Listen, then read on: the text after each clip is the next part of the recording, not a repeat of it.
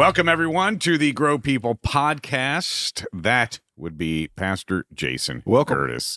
14 years here at Revolution Church. In January. Yep. And then next year, the church celebrates its 20th anniversary. 20. Big doings coming up next August. Big doings. Big doings. I like that one. Yeah, like thank you. One. Is that a Philly phrase? Or No, okay. Absolutely not. Okay, I didn't think so. Not even Maybe close. That's why I like it. Yeah, I think it's a Southern thing. Okay. Okay. I'm down. I'm David Stein, campus pastor at our Canton location. The purpose of the Grow People podcast is to help grow people. This is episode 51. 51. Hard to believe. Grow with the hill. The last episode of the GPP, episode 50, which was our dive into historical and spiritual Israel, was the most listened to and watched podcast so far. Yes. How do you make that? What? By thousands. Yeah. And we just want to thank people. Thank you to the many, many people, scores of people that reached out to us via text, via email. Yeah. Coming up to us at church. Mm-hmm. I had people coming up to me at Publix, restaurants, the Krogers. Yeah. And saying how much they not only enjoyed listening to the podcast, but how eye-opening it was. Yeah. And look, we found it eye-opening too. Yeah. In our research of all of this, but especially the people, and I just want to thank those who came up to me and said, hey, the part about anti-Semitism really spoke to them. Mm-hmm. They had no idea that these things happened or are still happening. Still. And we can see that in our country today. We'll talk more about historical Israel, spiritual Israel. But one correspondence came. One thank you. One thank you came in via the Pony Express. So we want to read this to you. It's a handwritten card. Came in this week. David and Jason, thank you for the awesome podcast, episode 50. It was a history of the Holy Land, past and present. Thank you for the time you spent in preparation and presentation. Excellent, with an exclamation point and a heart. And that comes in from Aunt Cindy. Leanna's aunt from Malone, Florida. And Malone, Florida is where Leanna's family has had a farm there for, I think it was Franklin Pierce. Almost as long as Israel. Almost as long as Israel. The land of Malone, Florida. Yeah. I think it was Franklin Pierce that deeded the land to her family. Wow. So I don't know what year that was. But it's been a long time. And Aunt Cindy lives on the farm. She is one of 4 siblings. So Leanna's mom, her sister, and she listens to every podcast. She watches every message. That's cool. Many times live on Sunday. Yeah. So really appreciate you. Love you, Aunt Cindy, and I will see you next week. Yes, thank you. The best part about that was the other night at our giving dinners when you had gotten that and you called Leanna and I over to come read it, and you pulled it out and you were holding it like way down here, like below you, and started reading it. It was like, what makes you think that we could read that down there? But you were like holding it away, doing the let your eye adjust thing, Well, I didn't have my reading glasses. Yeah. Have we talked about on the podcast how my eyesight came back when I got COVID? Yeah. Okay. Well, I don't know if we have on the podcast. Okay. We've talked about it. Yeah. So the day after I got COVID back in 2021, my vision, my nearsightedness returned to 2020 vision. However, I still need readers. Yeah. So that was why I was holding it so low. That note so low. But it was funny at my expense, which is quite fine. Yeah. So your thoughts since we recorded the last podcast and the events that have happened since then in Israel, in our country, comments that people have made? Yeah, it was a very, like you said, a lot of people that came up to us and have talked to us about it. And because I do think it is a subject matter that obviously is very important. And, there's wars and stuff that go on all the time, whether it's like in Ukraine, in Russia. But I was telling somebody at one of our giver dinners, like, when we see those wars, we don't think of the Bible. We just think that's a war that's going on. Mm-hmm. But when it's Israel, it hits different. Sure.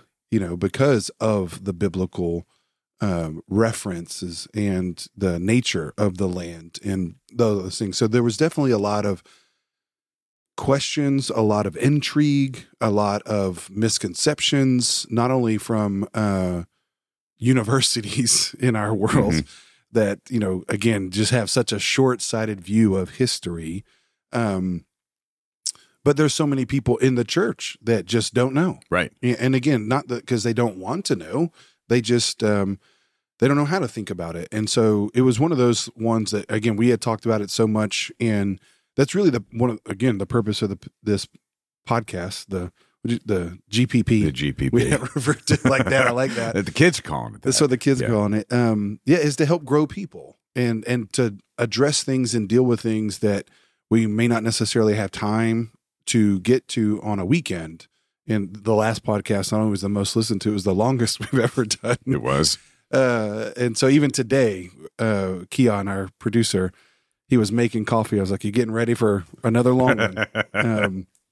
Well, I think we did that last podcast in the immediacy of October 7th. Yeah, yeah. And there were a lot of emotions, and we felt the need, just because of the lack of information that people have, to really lay out historically the right of the land of Israel to the Jewish people. And then our response to what's going on as Christians. And then in the last couple of weeks, not that it became, and I want to say this in the right way. It was just a few weeks after Ukraine began that people started to not talk about Ukraine. Yeah. So kind of forgetting about that. Mm-hmm. Nobody's forgetting about Israel right now. There was a huge march in Washington, D.C., a pro-Israel march yesterday. 300,000 people, he told me. Yeah. The largest gathering of Jewish people in history of our country. Yeah. So, but what I have seen over the last couple of weeks is a shift to understanding why the Jewish people, why Israel has a right to defend. Mm-hmm.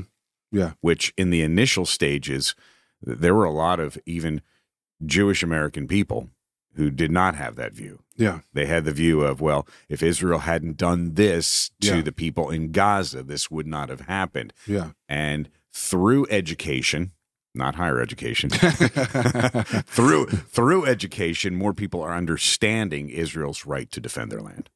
Yeah, again, because not only is there misconceptions, but there's definitely misunderstandings. Like people maybe were taught one thing, and then as you start digging into it, just like the podcast, people are like, "Oh, I didn't know that. I didn't know the history of it. I didn't know." Even you, like I didn't even know about anti-Semitism in that, and we've had that conversation a lot. Like, again, when I grew up, that wasn't the hostility that existed, like we talked about in Ephesians 2, wasn't between Gentiles and Jewish people or Arabs and Jewish people. It was more localized here to America, white and black. And so I think there is a lot of people that are intrigued by it. Not intrigued like in a good way, but like this is going on, so you're kind of forced to think about it, and then you have to kind of deal with, okay, how am I supposed to think about this? And like we said, if you can't call out evil, that's one thing, and there was sadly a lot of people that couldn't even call out the evil of the attacks, but then they so quickly rushed to judgment on the other side, just blaming Israel, right? To where now I feel like people are starting to understand that, they have a right to defend themselves. And then what I've seen, what we've talked about, and partly what we're going to talk about today is now it's almost, particularly in the Christian perspective, not just a support for Israel in that role, but also because they know somehow, some way Israel is connected to prophecy. Right. And the future. And that's what we really want to get into today is kind of part 2 of that conversation from last week. We've talked about the history of things and just the history of the land, the history of the people, Palestinians, that whole idea, all that kind of stuff. And then we talked about kind of the theological aspect of how national or historical Israel is a separate thing from spiritual Israel, which leads us naturally into this conversation this week about Israel and the role of prophecy. So, episode 51, not Area 51, episode 51. But just as mysterious. we shift from the land to the prophecy. Yeah. And there's a lot to cover, but we need to start with some context. Yeah. We need to start with some context. We need to start with how and why there are so many thoughts on prophecy, so many thoughts on Israel, where that comes from, and how we as believers can approach our views on Israel as it's laid out in Scripture. So a little historical context. Yeah. When it comes to prophecy, obviously I think everybody kind of understands when you're talking about prophecy or prophetic things, you're talking about the future. And so inherently, you're talking about things that are unknown that God is making known. So I think we're all naturally intrigued by what is coming. And so there's kind of a natural built-in fascination, which is why there's a built-in fascination with the book of Revelation, because it's the only book in the Bible that is what people would look at as like yet to have happened. It's like every other book was referring to what happened in the Old Testament with Israel, what happened with Jesus and the early church and those churches, and then there's the book of Revelation. Mm-hmm. And so people feel like we're in between the times of Jude, which is the book right before Revelation, and Revelation. That's where we live, because they think in a kind of a linear timeline, mm-hmm. which I don't think is a correct way to think. But so it brings intrigue. And then particularly over the last 150 years or so, in primarily the North American context, but all over the world as well, there was this kind of explosion of a new theological system that came on the scene called dispensationalism, which we'll get into, that really, for the first time, honestly, in Christian history or church history, brought a whole new spin on thinking about the end times and the book of Revelation and all these things.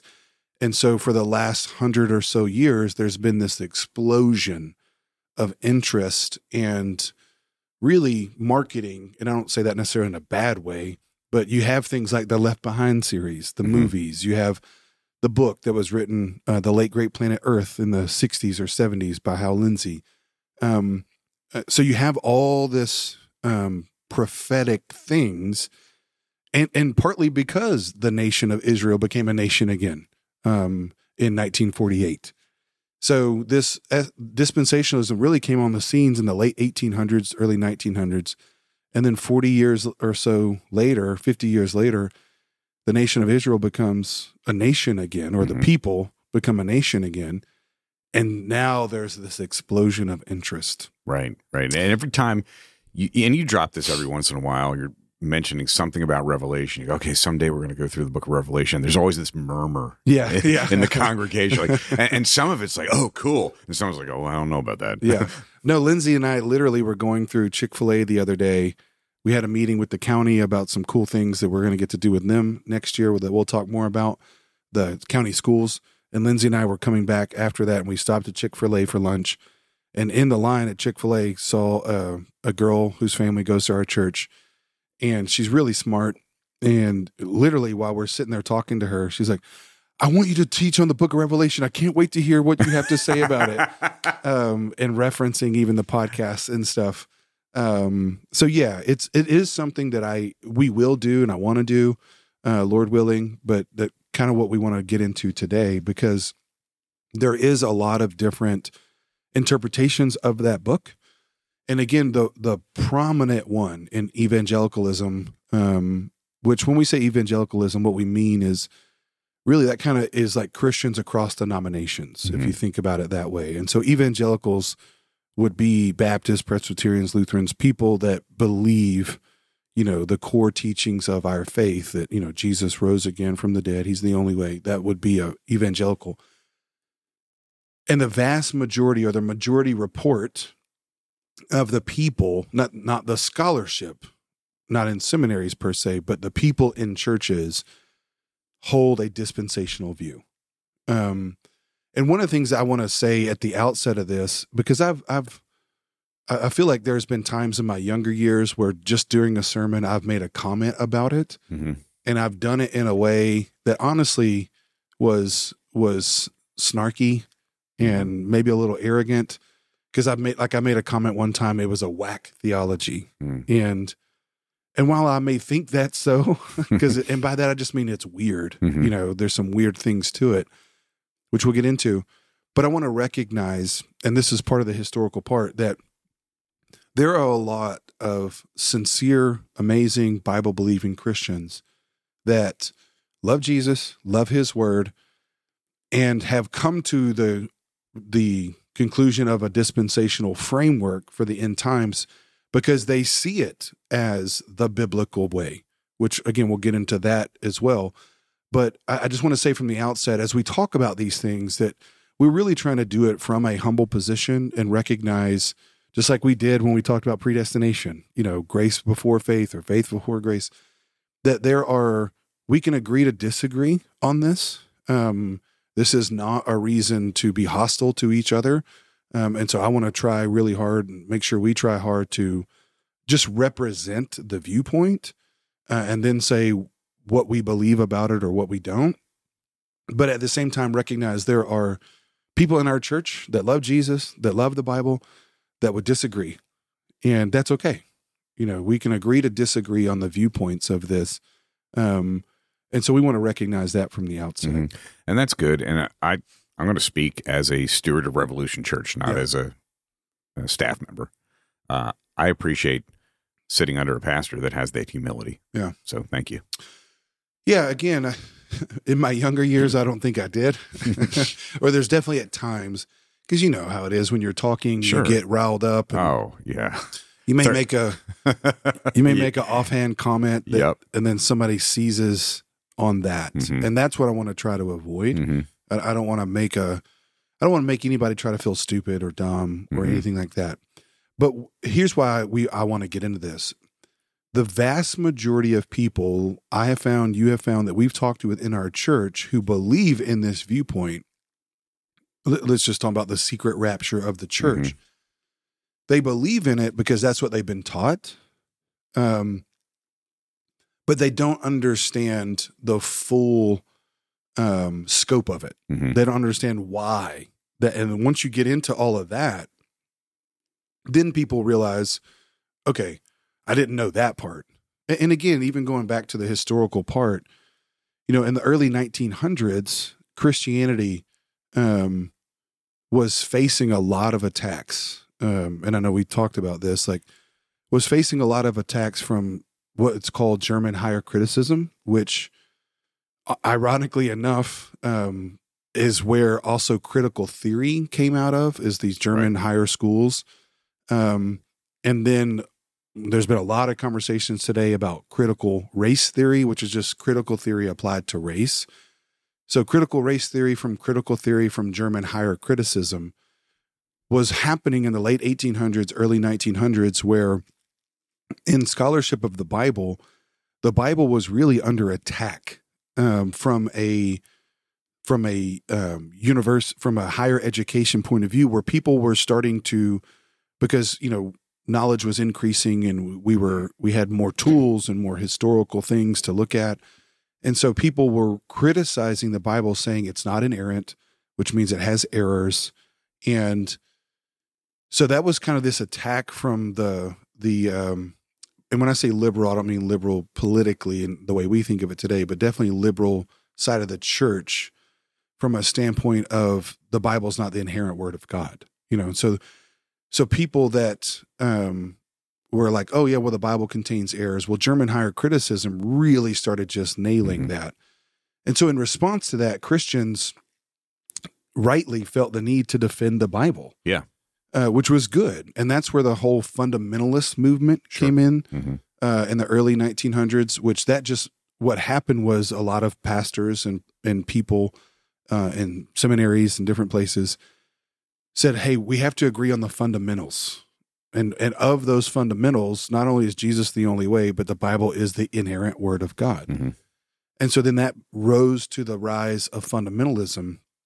Well, as a part of that, there was a guy named Schofield who wrote a Bible called the Schofield Reference Bible, which I have right here. which David has. Right here. It was given to me as a gift. If you're watching on YouTube, this is actually the 1984 version. It's not the 1909 version. Yeah. But it's big and heavy. Yeah. This is actually a loose leaf version. So I don't know if I could take pages out and put them where I want them. Yeah. I don't know if I can go Thomas Jefferson on it. Yeah. On it. It just means it bends better. Yeah. So as a part of that, again, was a guy by the name of Schofield who, in response to a lot of the criticism that the Bible was facing, published this work. It's the King James Version. And in that, he wrote a lot of commentary. Anytime you have a study Bible, you're going to have half the page is going to be notes on the text. That's what makes it so much bigger, is because you got the Bible and then you got commentary on it. And one of his contributions to helping people kind of defend the Bible was we need to take the Bible literally, and which in some is true. I mean, not some sense. It is true. We do need to take the Bible as the literal word of God, because it is. But in response to that, he also then took a lot of prophecy literally. Mm-hmm. And that's where, and he popularized this view of dispensationalism, which we'll get into the history of that, where was a certain viewpoint of the end times, particularly the role of Israel and the church, and how those are two different things. And so with the publication of that Bible, with the Bible feeling attacked from the outside, churches and Christians really started like kind of galvanizing around this Bible and this idea of fundamentalism, of which was a specific way to view the end times of eschatology or the book of Revelation. So the reason why we're getting into that is there's a lot of people today, when you disagree with them about eschatology or left behind or a dispensational viewpoint, they don't feel like you're just disagreeing with their theology. They feel like you're attacking the Bible. Mm-hmm. And that's what I want to clarify. We are not attacking the Bible. No. We believe the Bible is the literal word of God. But that doesn't mean we interpret every book of the Bible, because there's different genres. We interpret them literally. And what that means is the book of Revelation is meant to be interpreted symbolically, which is what all prophecy is meant to be. There are elements to prophecy that, yes, do speak to literal future events that are coming. But prophecy is way more. Biblical prophecy is way more about a pastoral way to try to get people to repent than it is about a prediction. Right. So the book of Revelation in and of itself was meant to be that's why it was written to the 7 churches at the beginning and written to the leaders of those 7 churches as a pastoral way to say to people about the future, but it was a way to do it symbolically to say, I'm calling you to repentance. Mm-hmm. I'm calling you to endure. That's what prophecy is. And so again, clarifying or kind of summarizing this thought, what we want to say is when we talk about why we do not hold as a church a dispensational view, what we want you to hear us say, you might have held that view because you taught that was the literal way to interpret the Bible. And if you don't interpret that, then you don't believe the Bible. Mm-hmm. What we're saying is that's not true. Right.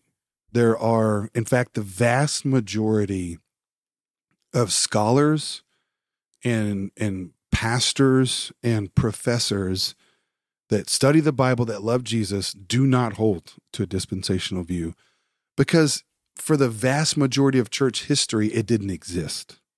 It didn't come on the scene until the late 1800s. Yeah, so we've got 1,880 years of Bible, church history. Yeah. And then all of a sudden this comes on 150 years ago. Yeah. So what happened 150 years ago that led to the creation of this Bible, and how, I don't want to say the word skew. Yeah. Yeah. How has interpret. Interpret. Yeah, I love R.C. Sproul. one of your heroes in Yeah. faith, mine too.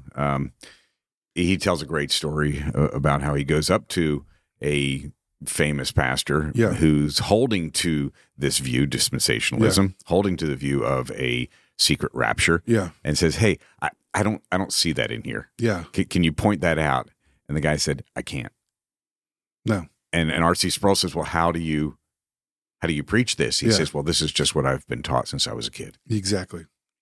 Well, and that's where, again, that's why we wanted to do this podcast as a follow-up, is to get into that, because most people have been taught this. So dispensationalism as a viewpoint, it was created by a guy named John Nelson Darby, who was an Englishman in the late 1800s, 19th century, who was obsessed with, and I don't say that as a bad thing, but he was obsessed with the nation of Israel.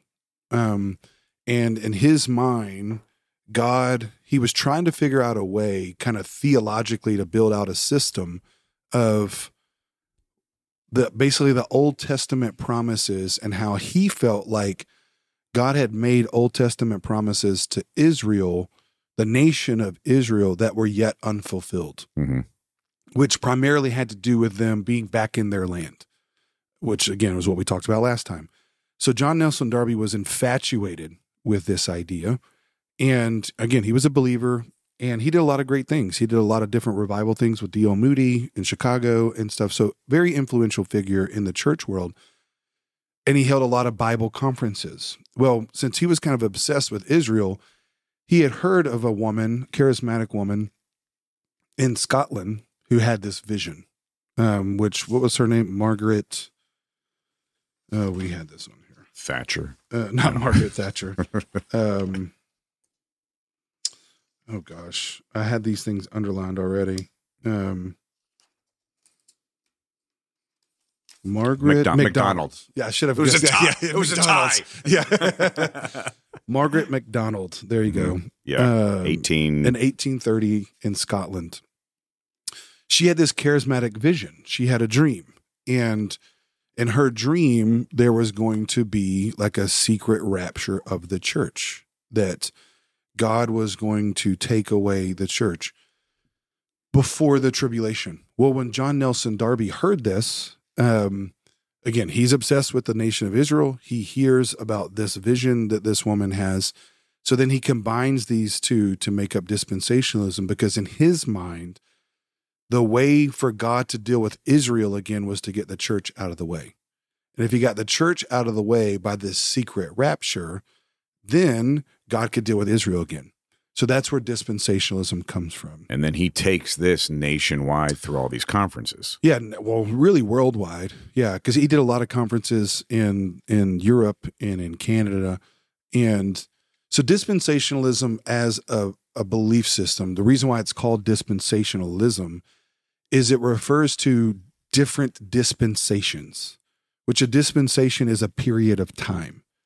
And that's just true. That's just the word. So what John Nelson Darby did is he literally broke up the history of humanity into different dispensations. And there's 7 of them, where you had the dispensation of Adam and Eve, and then you had the fall, and then that, and I'm doing these off the top of my head, so I may not get them all correctly, but so you had the Old Testament and the law, and then you had the dispensation of what he would say now, we have the dispensation of the church age, but then God is going to secretly rapture the church up out of the world, and then that will usher in the next dispensation, which is the dispensation for Israel, where God is going to deal with the nation of Israel separately. And this is where, again, the vast majority of people in churches don't understand. I don't say don't understand. Maybe some of them do, but they don't connect the fact that the secret rapture of the church is necessary to get the church out of the way so that God can deal with his first covenant people, which is Israel. Right. The vast majority of people in our church just have been taught this, and they think, oh, God's going to take us out of here before it gets real bad. That's the idea. Right. But they don't understand. So, and I don't blame them. Like, I don't blame anybody for wanting God to do that. Mm-hmm. That's not, who doesn't want God to come rescue us before it gets really bad? Right. I'm fine. I get that. However, what the vast majority of people don't understand, the only reason why they think that is true is because they've bought into a system called dispensationalism that they've just been taught that also says the reason why God is going to rapture out the church is because he has to in order to deal with Israel again, because God has two covenant peoples. And that's the big difference. That's the big difference. And what we're saying is, and again, the vast majority of scholarship is saying, no, God does not have two covenant people. He doesn't have the nation of Israel and then the church, which is what we were saying on the last podcast when we were talking about spiritual Israel. And this is where dispensationalism, it just gets a little strange, because here's what John Nelson Darby said. He said that when Jesus came to earth the first time, he came to reestablish the physical nation of Israel. But that failed because the nation of Israel didn't believe in him. Mm-hmm. So then God had to enact plan B, which was, okay, I'm going to not deal with the nation of Israel right now. Jesus is here. That failed. So I got to go to plan B, which is I got to create the church. And so I'm going to create the church after, Jesus's resurrection, as literally the wording is a parenthesis of God's plan A. So the church is just like the church wasn't the point. The church was like a result of, it was plan B from a failed plan A. God's plan A was Israel, but God's plan B is the church. And so God's dealing with the church right now, but here pretty soon, the rapture is going to come. The secret rapture is going to come, where God takes the church out of the way, his plan B, so he can get back to what he really wants to do is his plan A. So a question begs, how did they rationalize the inerrancy of Scripture, which is what they were trying to get back to, with the character and the attributes of God? If he is perfect, if he is sovereign, then how could he need a plan B? I don't know. I mean, I don't know. And I don't know how a dispensationalist would answer that question. They might answer it from a standpoint of like, well, even though it's his plan B, he knew it was all along. Like he knew that was going to happen. And again, the problem with that is, again, John Nelson Darby was obsessed with Israel. And so what I'm saying with people, this whole viewpoint is not based upon rigorous study of the scriptures. It's based upon his obsession with Israel and a charismatic woman's vision. Mm-hmm. The whole thing is based on that. Wow. And well, then when you've already decided that is the truth, then you bring that to the text. Then you've already assumed this is what's going to happen. And then you come to the Bible and you try to force that viewpoint onto the Bible, which is called eisegesis instead of exegesis, which is I'm bringing my interpretation to the Bible instead of letting it interpret what I think. For example, in the King James Version, which again, the Scofield Bible was in, the Scofield Bible of itself, the King James Version of itself is a fine translation. Like it's a word for word translation. I don't have a problem with the King James Bible. So again, when you hear me say this, we reference the Scofield Reference Bible, I want people to understand I'm not talking about the King James. I'm talking about Scofield's notes. Right. I'm talking about his commentary, which are 80% of each page. 80% of each page. I'm looking at Genesis 3. Genesis 3 takes up about 20% of the page, and then his commentary takes up the rest. Yes, yeah. So when we're talking about that, we're not talking about the Bible. But for example, 2 Timothy 2:15, where Paul is talking to Timothy. If you read it in the translation we use mostly is the ESV. It translates in that verse, rightly handling the word of God, right, or the word of truth. Mm-hmm. So Paul was encouraging Timothy as a young preacher, hey, you need to handle the word correctly. Well, the King James Version of that says rightly dividing the word of God. Well, John Nelson Darby and Schofield interpreted that verse, 2 Corinthians 2:15, rightly dividing as we should divide up human history into dispensations.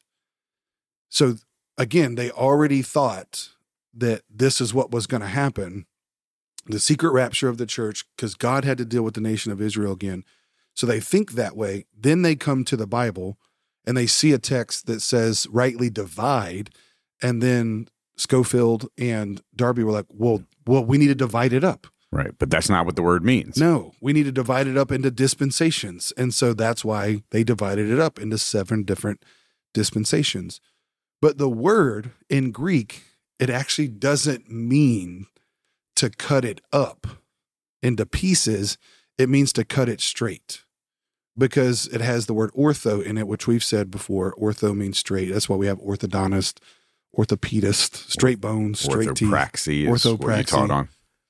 Yeah, orthodoxy is straight doctrine. And so literally what Paul was saying there is not cut up the word into not divide it, but cut it straight.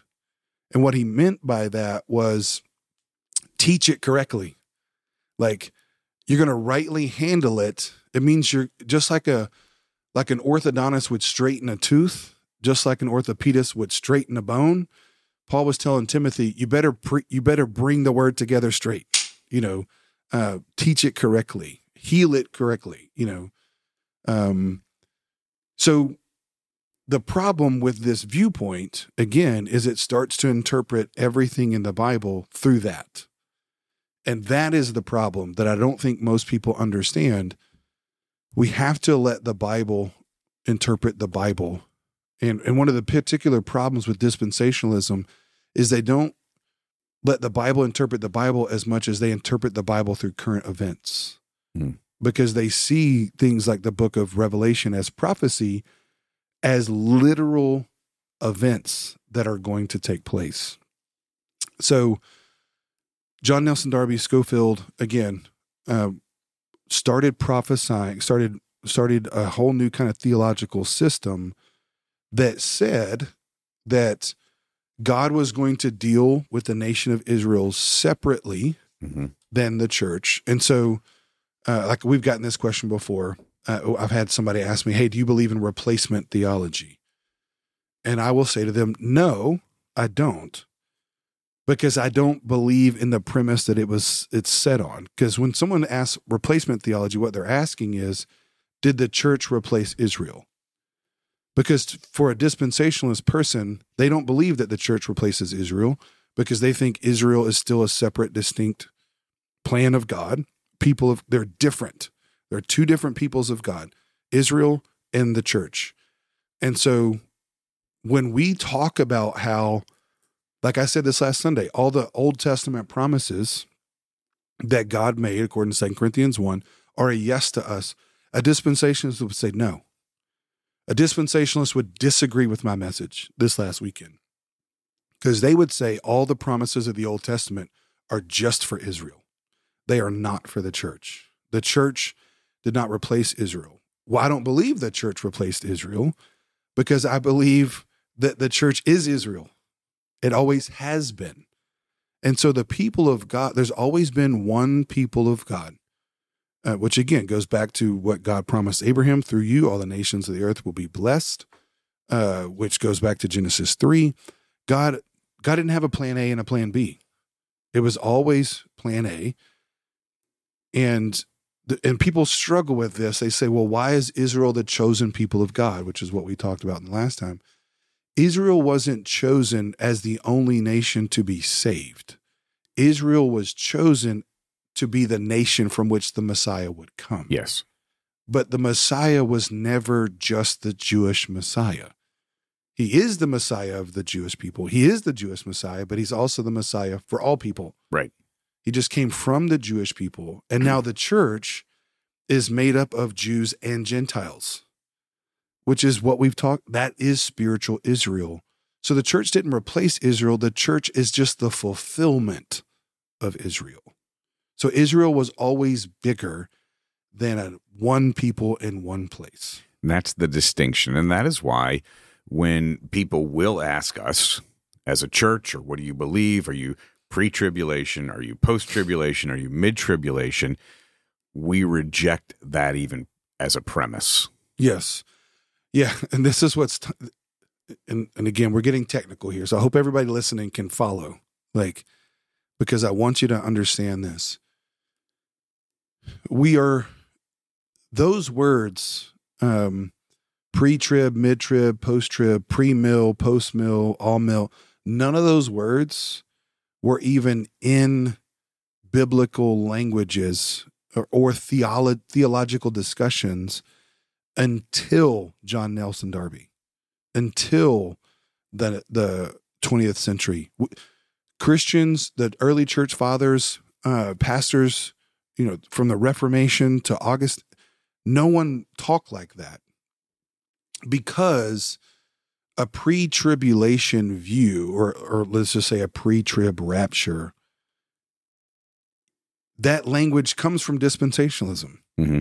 So if I don't believe in dispensationalism, then I don't believe in any of the premises. Right. So we don't believe in a pre-tribulation rapture. I'm not pre-trib. I'm not mid-trib. I'm not post-trib, because I don't believe in any of the system.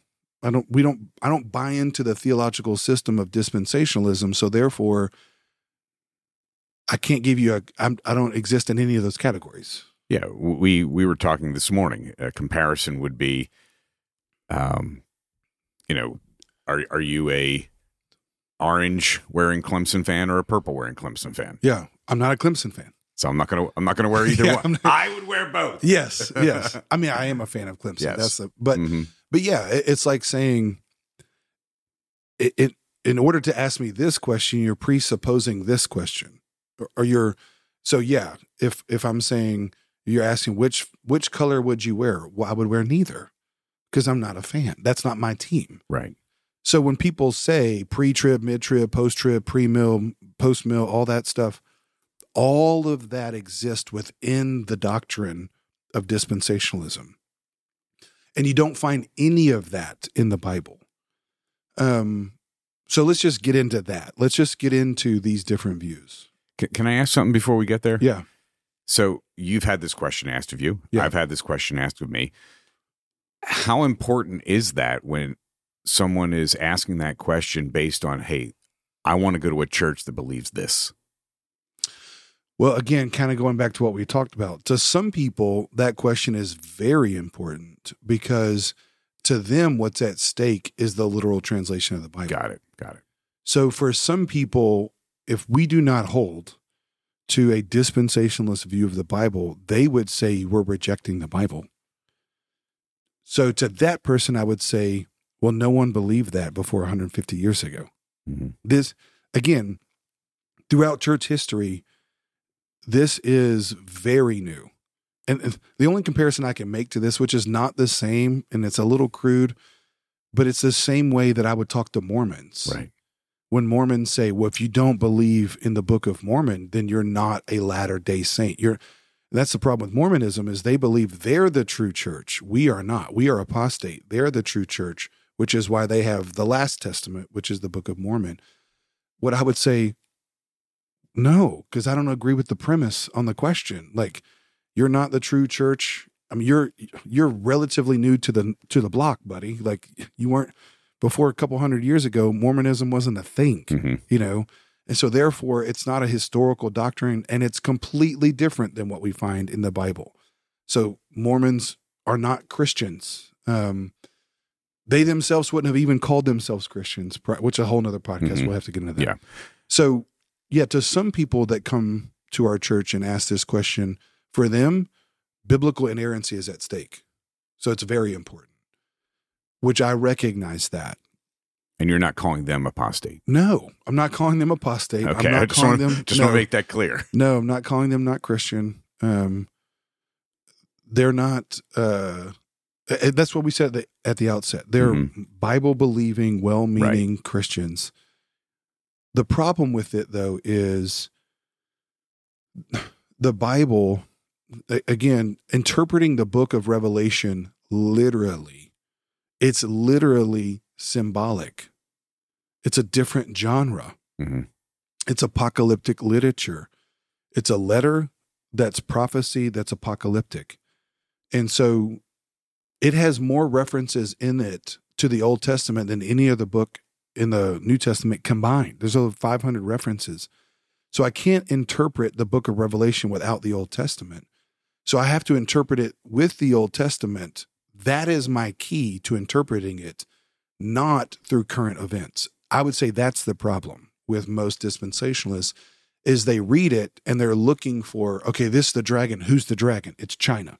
Mm-hmm. Well, they're looking at this. Well, who's this? Oh, it's Russia. They're looking at this. Who's that? Oh, it's that. You can't do that. You can't interpret it that way, because that is a failure to understand how prophecy is used.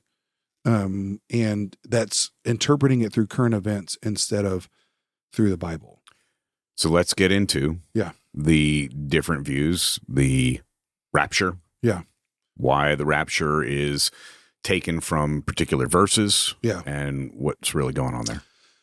Yeah. The idea, or the word, let's just go to this, the word rapture. The word rapture in English does not occur in our Bible, which sometimes is a defense that people use against dispensations. Like, well, it's not even in the Bible, which I don't think is a fair assessment, because the word Trinity is not in the Bible either. Right. But we believe in the Trinity, which God is one in three persons. So the word rapture doesn't occur in the Bible. However, it does come from a concept in 1 Thessalonians 4, where Paul was talking to the church at Thessalonica, and he was encouraged. One of the problems with the church in Thessalonica is the church thought that those that had died prior to that, those that were already dead, right, that were in Christ, they were somehow going to miss the second coming. Yeah. They were going to miss it. They weren't going to be alive. They weren't going to be able to see it. So that's the answer that that's the question Paul's trying to answer. And what he tells them in 1 Thessalonians 4 says, no, when Christ returns, the dead will rise first. They'll have new resurrected bodies, and then they'll see it, because the whole world will see it. It's not a secret. It's not a secret. The whole world will see it. There'll be a loud trumpet blast. The whole world will see the second coming, which is called the parousia of Christ. So the question that Paul is trying to answer there is not about a secret rapture, but it's about the dead in Christ will see it.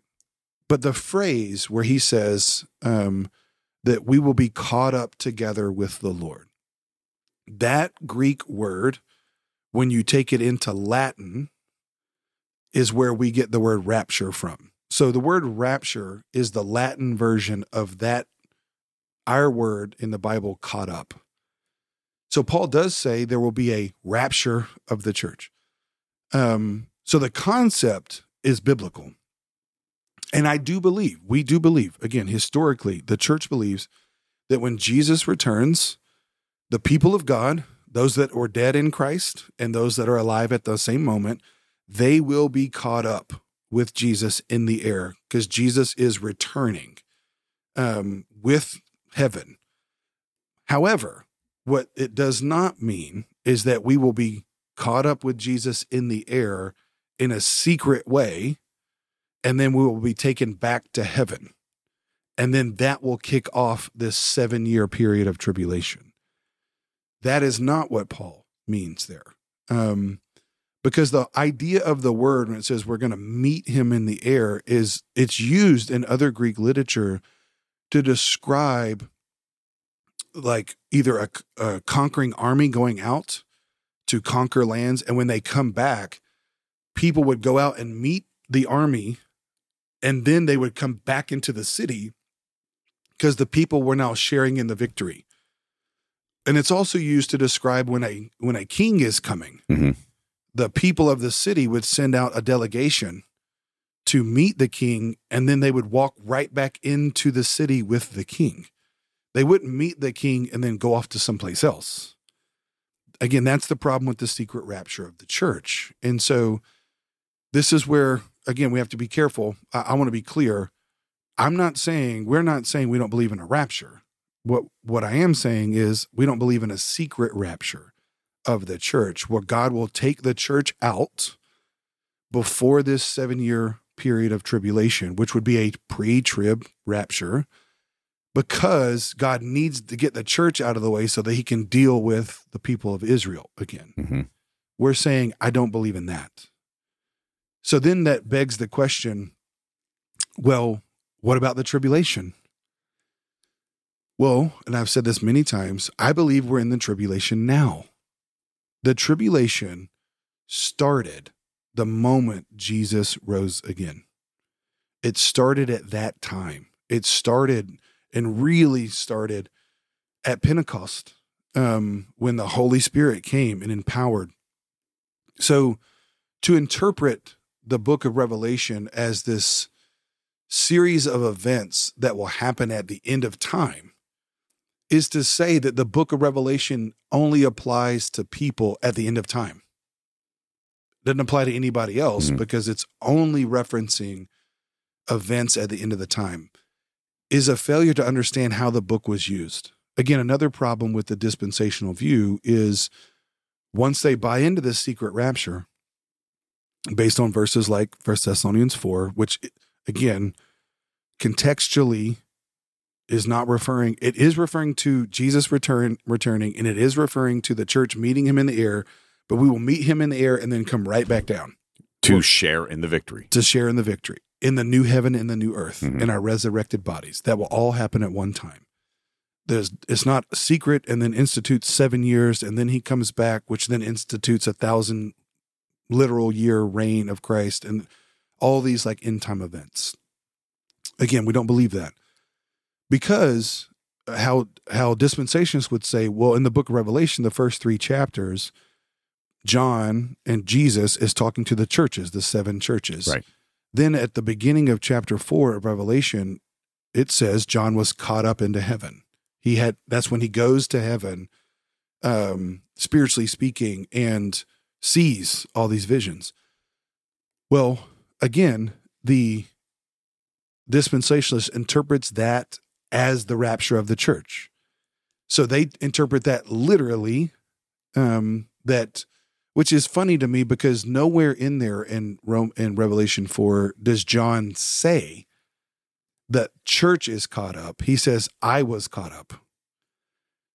So we're supposed to interpret that literally. Well, the most literal interpretation is that's what happened with John.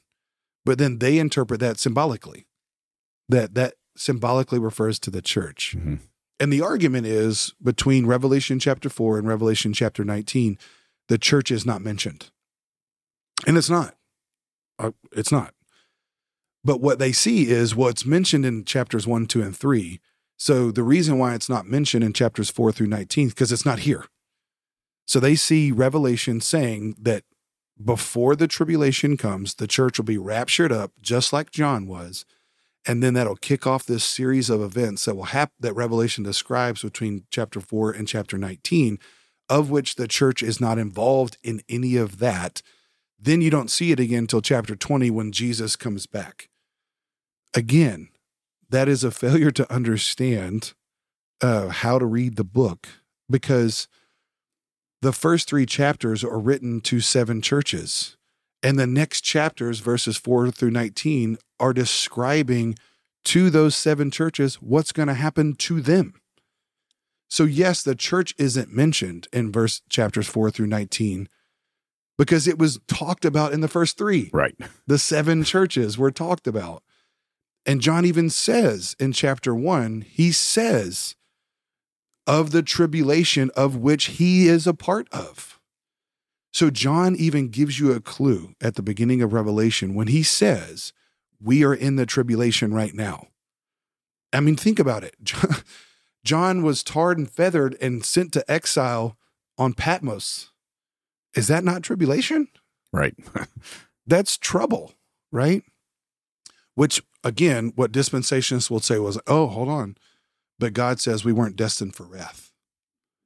And so we're not destined for wrath. That means the church can't be here during the tribulation, to which I would say wrath and tribulation are 2 different things. Mm-hmm. It is correct. We are not destined for wrath. Right. But wrath is the eternal punishment of God. Yes. And again, contextually, if you go back to Ephesians that we've been talking through, by nature, Ephesians 2 says we were children of wrath. Mm-hmm. So by being children of wrath, that means we were children of eternal destruction. So wrath and tribulation are two different things. Wrath is the eternal punishment of God. Tribulation is what we experience here on earth. And this is what really bothers me when people have that viewpoint, is it's really a shallow viewpoint or short-sighted viewpoint, because they think it's a very North American viewpoint is what I'm trying to say. Christians all over the world right now are experiencing tribulation. Yes. There are Christians killed every day for their beliefs. So how in the world can we say that God has not destined us for tribulation when people are being martyred every day? Mm. That's a tribulation. Now, we're not being martyred here in America. We are being persecuted, and we will get persecuted more and more and more. So to me, it's just a really kind of like neat way of saying, well, I don't want to go through the tribulation, and I don't think God destines us for the tribulation. And it's insinuating that somehow God doesn't love us if we go through that. When there's Christians all over the world going through it right now. So it's a viewpoint that was popularized.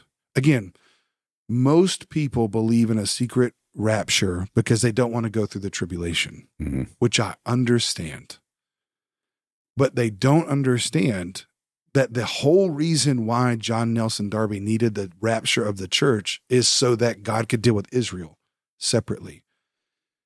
And to say that God has two covenant peoples, he has the nation of Israel and he has the church, is a complete misunderstanding of the Bible. For instance, you even mentioned this in Romans 9, 10, 11. There's only one tree that we're grafted into. Mm-hmm. Yes, the people of God in the beginning were the Jewish people, but they were cut off from their unbelief. And now Gentiles are grafted into that tree. So Gentiles are grafted in by faith. And Paul says Jewish people can be grafted back into it as well if they believe. So there's one tree that we're grafted into. There's not a Jewish tree and a Gentile tree. There's not two. There's not two. And this is where dispensationalism gets super weird, is because they think they would still say that Jesus is the only way to salvation, but somehow in some way the nation of Israel is going to be saved. Or God has a separate plan for the nation of Israel because he elected them, because he chose them, when Paul clearly says, if they don't believe, they're cut off. Right. And only a remnant of them will be saved.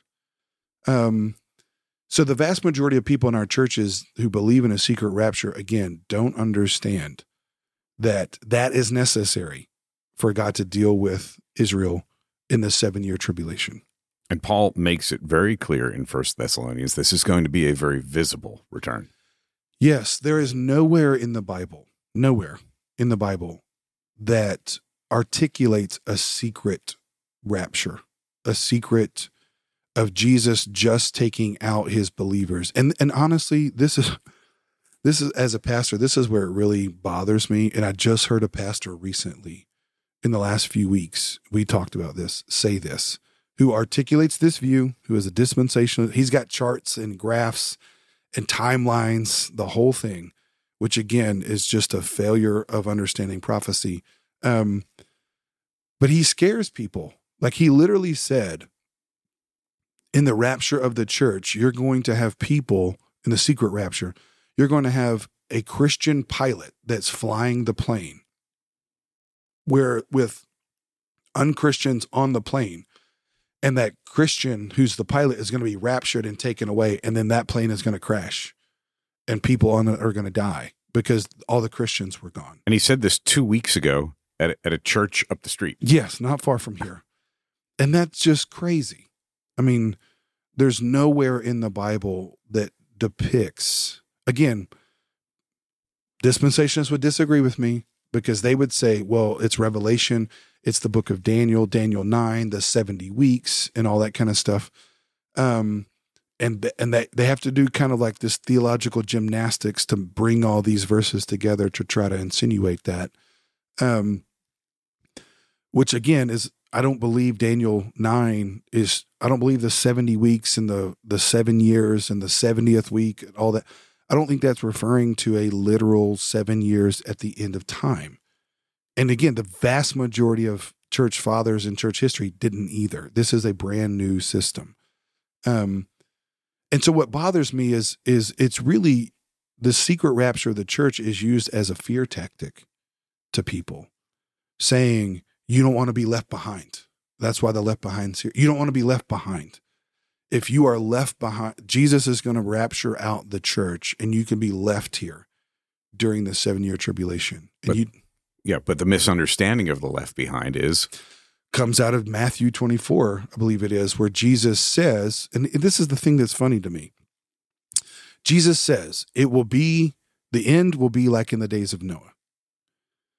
Well, what happened in the days of Noah? In the days of Noah, we know Noah built an ark, and God simultaneously in one act saved people and judged people. You were either in the ark and you got saved, or you were outside of the ark and you got punished, you got judged. So we interpret that now through Christ. Jesus is the ark. So those of us that are in Jesus will be saved. But what Jesus says there, he says one will be taken and another left. What's ironic to me, dispensationalists look at that view and say, that verse and say, oh, the ones that are taken are those that are taken to the secret rapture. Those that are left are those that are left behind. Well, that's the exact opposite view of what Jesus was actually saying. What Jesus was saying, again, the interpretive principle of that verse is what happened in the days of Noah. Those that were left are actually those that were saved, not those that were left behind. Those that were taken were those that were taken away by the flood. Mm-hmm. They were taken away into judgment. So the exact opposite viewpoint of that verse, where dispensationalists would say the ones that are left behind are those that are here. Those that are taken are those that are taken to Jesus. That's the opposite of what Jesus is saying. Those that are left are those that are saved. Those that are taken are those that are judged. Because again, Jesus' return will be when the flood happened, the whole world saw it. It wasn't secret. It was very public. And that's exactly what will happen at the second return of Christ. It will be very public. Jesus will come. We will go up. The dead in Christ will rise. We will go up to Jesus, and then we'll come right back down. So we are the ones that are left. The ones that are in the ark, the ones that are saved, are the ones that are left. So if you think about the ark or the flood as the interpretive principle of which we interpret the end times, it's perfect, which is why Jesus said it. Because what happened? It took Noah about 100 years to build that ark, right? Mm-hmm. The Bible doesn't tell specifically the time, but it's about 100 years. So as Noah's building the ark, let's interpret that ark as the church. As we are building the church, the iniquity of the world is increasing. So the church is getting built, the ark is getting built, and at the same time, the kingdoms of the earth are getting built. They're getting more evil and more evil and more evil until it hits a crescendo. When Jesus returns, we'll go into the ark, we'll go into Christ, into the new heaven and new earth. We'll be saved, they'll be judged. There's nothing in the storyline of the ark or the flood that interprets there's going to be a secret thing that happens before the flood. For God to get this people out of the way so that he can deal with this people, and then this people are going to be in the new heaven and new earth for 7 years while the tribulation's happening, and then they're going to come back again. It just starts to get weird. Yeah.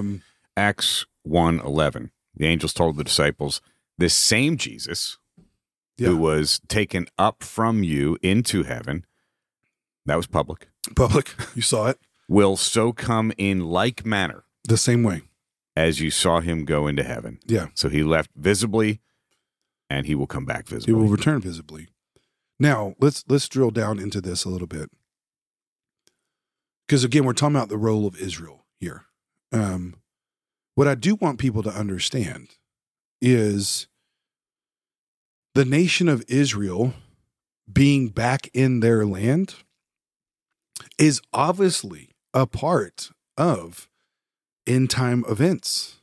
We're not saying that's not, because it happened.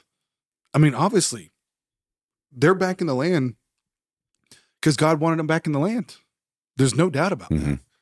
And there will be more wars, and the Antichrist will come.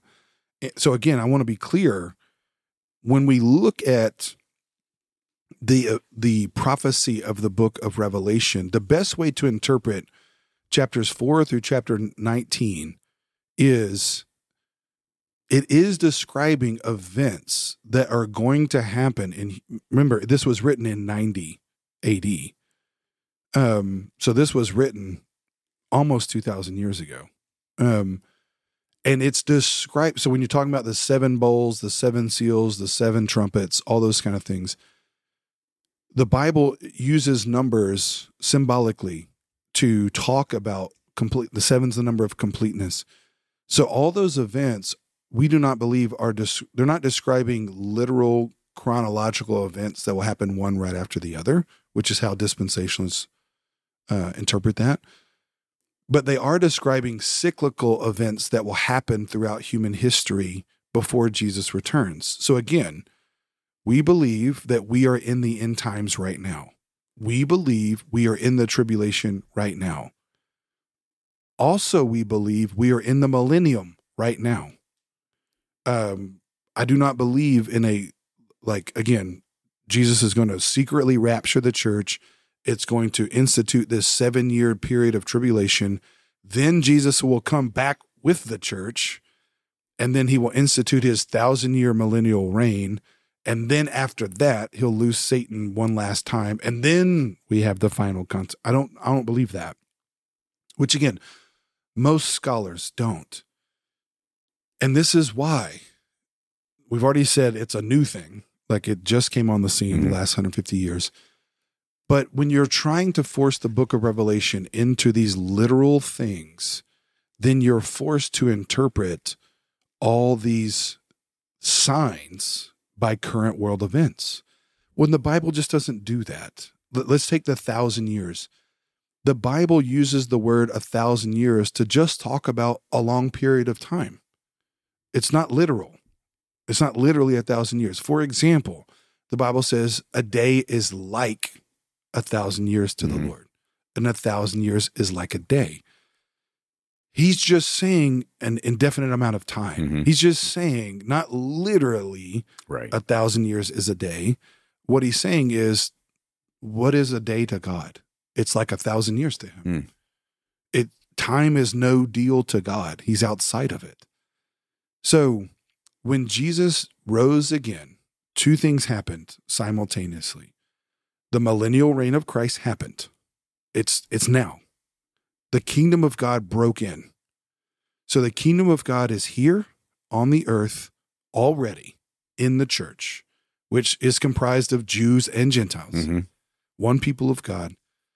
And Christ is reigning now, but it's not complete yet. This is the already not yet tension. So we're in the millennial reign of Christ right now. The second thing that happened is the tribulation, the great tribulation, as people call it. So that kicked off this period of time, or as this dispensation, this period of time called the church age, where we're in the millennial reign of Christ. Think about it. Satan has been released. He has power right now. But when Jesus returns, all the prophetic things that the book of Revelation says when he returns will happen. Jesus will cast the devil, the serpent, the beast, the Antichrist. That 666, that's the demonic trinity. And so it's not necessarily referring to 3 separate people as much as it is saying the devil tries to copy God, So Jesus will return. And when he returns, he will bring heaven with him, and we will meet him in the air. A new heaven, a new earth will be created, and we'll come right back down, victorious, because the beast has been slain. Amen. So all of that will happen. But I just want our church to understand we won't be raptured out secretly before. I don't believe the tribulation is 7 years, nor do I believe the millennium is literally 1,000 years. Both of those are describing periods of time that we are currently in right now. Now that freaks people out. Yeah. It freaks people out to think, oh, we're in the tribulation. But I mean, look around. You can't not think that. You can't. I mean, what do you think? And again, the weird thing is, from a dispensational view, is, well, the church will be raptured out. And then in those 7 years of tribulation, well, there's still people that are saved during that 7 years. So how does that happen? How does that happen? If Jesus raptured out his church, how does he still save people? Again, it's just you have to do some kind of weird, and again, I keep saying weird. I'm not trying to be mean. I'm just saying it's strange, But we can understand, and this goes back to what we said in the beginning, we can understand if this new view on things came about 150 years ago, dispensationalism, Darby, the Scofield Reference Bible, and these notes are in that Scofield Reference Bible, and this was worldwide spread through conferences, through this Bible, and through church history and through teachings, whether it was in Sunday school or from the pulpit. Yeah, we can understand how people will get here. Yeah, I understand it. That's what I said. I understand how people get here. That's postulating a view that God has two covenant people. Well, then Israel becomes a nation again in 1948. Mm-hmm. Now there's all this conflict that's happening. So people thought, oh my gosh, he was right. Like Scofield was right. John Nelson Darby was right. God has two covenant people. Look at what he's doing with Israel. Here's the problem with that, though. Dispensationalists also believe that there will be a third temple rebuilt, mm-hmm. and then temple sacrifices will be reintroduced again. So you need a red heifer for that. All these things, and Texas A&M is supposedly developing this red heifer. I'm not saying they're not, but I'm just saying, like, people start looking at all these things, and well, the third temple is not going to be rebuilt. We are the third temple. Jesus is the third temple. That's what he said. Mm-hmm. He said, tear this temple down, and in 3 days I'll rebuild it. Right. What was he talking about? Himself. He was talking about his body. And what's his body? The church. So again, we do not believe here's what bothers me sometimes with pastors and people who believe this view. They love Israel not because they really love Israel, not because they really love the Jewish people, but Israel is necessary for their end times prophecy. Yeah, let's look at that from this Scofield Bible. Yeah, now, this was a gift to me, and I'm very grateful that somebody gifted it to me. Yeah, and it wasn't until this week, until we started talking about this, that I started to dig into this a little bit. Yeah. So Genesis 12:3, and I will bless them that bless thee, and curse him that curseth thee, and in thee shall all families of the earth be blessed. So let's talk about that in the context of the commentary as I try to put my glasses on underneath my headphones. And this is what it says. This is the commentary in the Scofield Bible. So 1909, this is, again, a newer version. Mm-hmm. It's the new Scofield Reference Edition, 1984, I believe. Promises to the Gentiles, I will bless them that bless thee. This was the warning, literally fulfilled in the history of Israel's persecutions. Mm-hmm.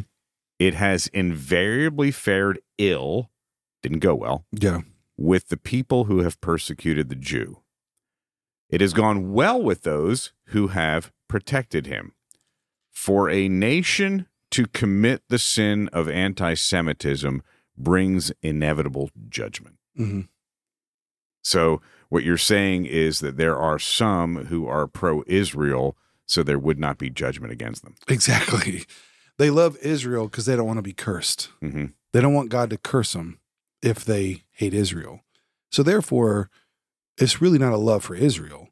as much as it is, well, I just don't want God to hate me. Right. It's not that I love you. I just don't want God to hate me. So I'm going to love you so that God doesn't hate me.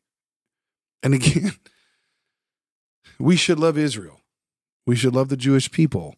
Because Jesus was Jewish, and Jesus loves the Jewish people, just like Paul was Jewish. Paul loves the Jewish people. And he said, Romans 9, I would cut off myself in order for my kinsmen in the flesh to be saved. Which is amazing. Yes. So we should feel that way. But there's a lot of people, like I heard a pastor say just a few weeks ago, now that Israel is back in the land, God's prophetic time clock started. Well, no. So does that mean when Israel wasn't in the land from 70 AD until 1948, it was stopped? Right. No. God's prophetic time clock started the moment Jesus rose from the dead. That's right. And then through the Pentecost of the church and through the church expanding from Jerusalem, Judea, Samaria. This is what's weird about it. Clearly, Paul articulates, as we just said, there's one people of God. Now there's no distinction between Jew and Gentile. There's one people of God. Well, why in the world would God need to take the church out of the way so he could deal with his people? Mm-hmm. He's dealing with them through believing in Jesus. So there's a lot of people that love Israel simply because it benefits them, or simply because they somehow see that Israel is necessary for Jesus to return. So therefore, it's more about themselves and how it benefits them. And that's my problem with it. Now, again, I'm not saying that Israel being in the land is not necessary for Jesus to return. Clearly it is, because they're there. Mm-hmm. Like I said, right. Sovereignly, God put them back in the land in 1948. That doesn't happen if God doesn't want it to happen. Sure.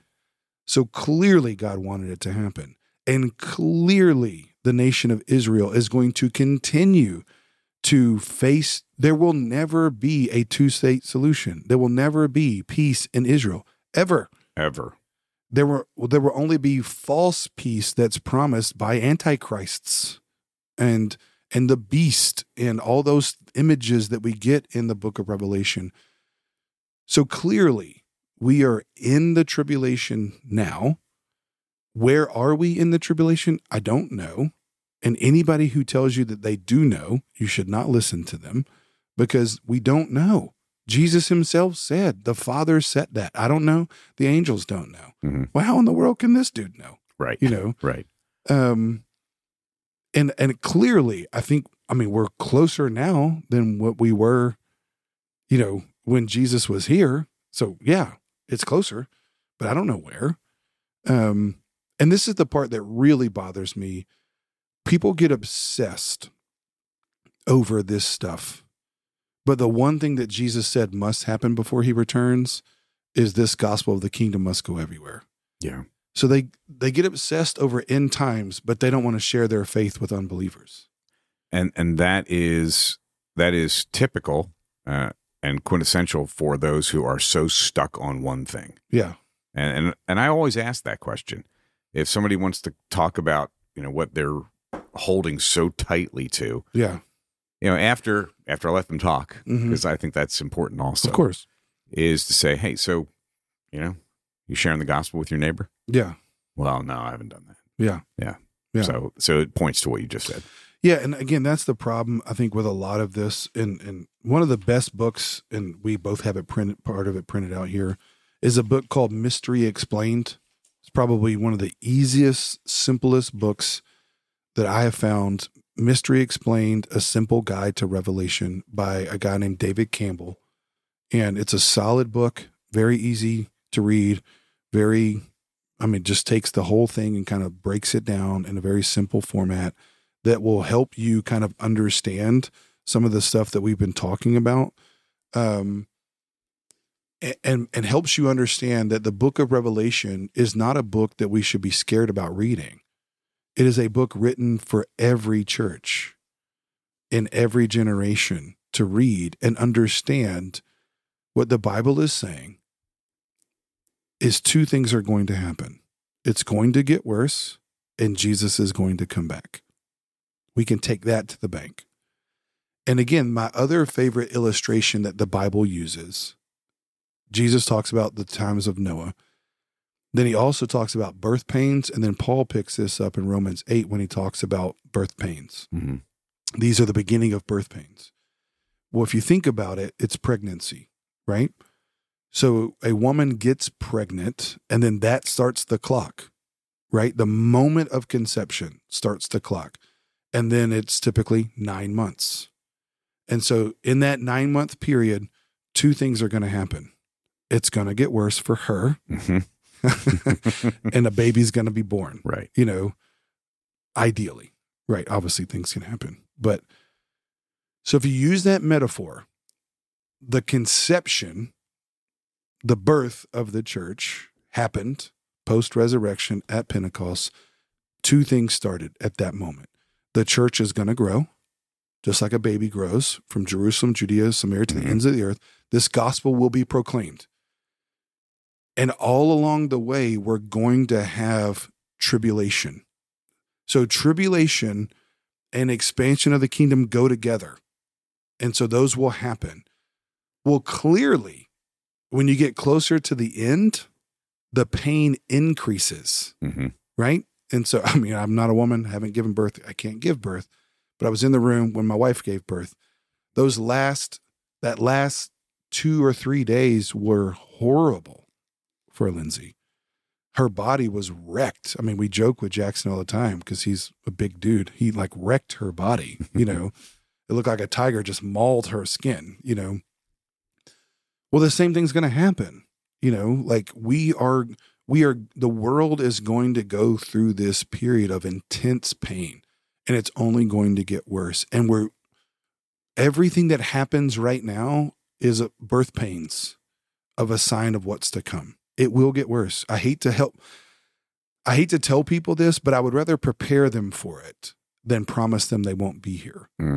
I'd rather prepare our church for pain in the same way I'd rather prepare a woman for the pain that's coming. Sure. In child, it's coming. That's part of shepherding. Part of shepherding. The pain is coming. The tribulation is coming. It is here now, and it only will get worse. So the bad thing is, whether it's a literal 7 years or maybe the last time will be 7. I don't know. But I don't think the church is going to be raptured out for it, because the church is not going to be raptured out because God doesn't need to rapture the church out in order to deal with Israel. He's dealing with Israel now. And obviously Israel, as we said last time, there's the nation of Israel and then there's the spiritual Israel. So God clearly brought the nation of Israel back, and he's bringing these events together, and he's doing all of that as the whole book of Revelation is meant to be a warning. It's getting worse. Repent, believe in Jesus. That's the message of the book of Revelation. Right. Jesus is coming back. It is getting worse. Wake up. That's why Jesus says in chapters 1 through 3, he who has an ear, let him hear what the Spirit is saying to the churches. What the Spirit is saying to the churches is, it's getting worse. Think about 2020 and COVID and everything that happened through. If that didn't wake people up, what will? Right. So I think we need to quit forcing this viewpoint onto the text. Quit trying to interpret everything that happens in Israel. Quit thinking that Gog and Magog, that Ezekiel 38 and 39 references, quit trying to say that's China and Russia and these. Maybe it is. I don't know. But the point is not what country is it. The point is people are going to be attacked. The people of God are going to be attacked. And we got to prepare for that. But Jesus will come and will save us. Yes. And there's one people. One people. So the church. So if somebody would ask someone in our church, hey, what does Revolution Church believe? Or do they believe in a dispensationalist theology? The term would be covenant theology. Yeah. That's what we would believe? Yes. Okay. Yeah, we definitely wouldn't believe in dispensational theology. Again, it's so new on the church scene, and it's not a scholarly viewpoint. And again, I don't mean that in any way to disparage. It's just not what in academia, it's just dismissed. Because again, it was based on a prophetic vision and this one guy's interpretation. How did seminaries begin teaching this? Well, primarily, again, so you had John Nelson Darby, you had Schofield, then you had Louis Berry Schaefer, who created Dallas Theological Seminary. Early 20s? No, it was in the 40s. 40s, okay. Late 40s in Texas, close to my hometown.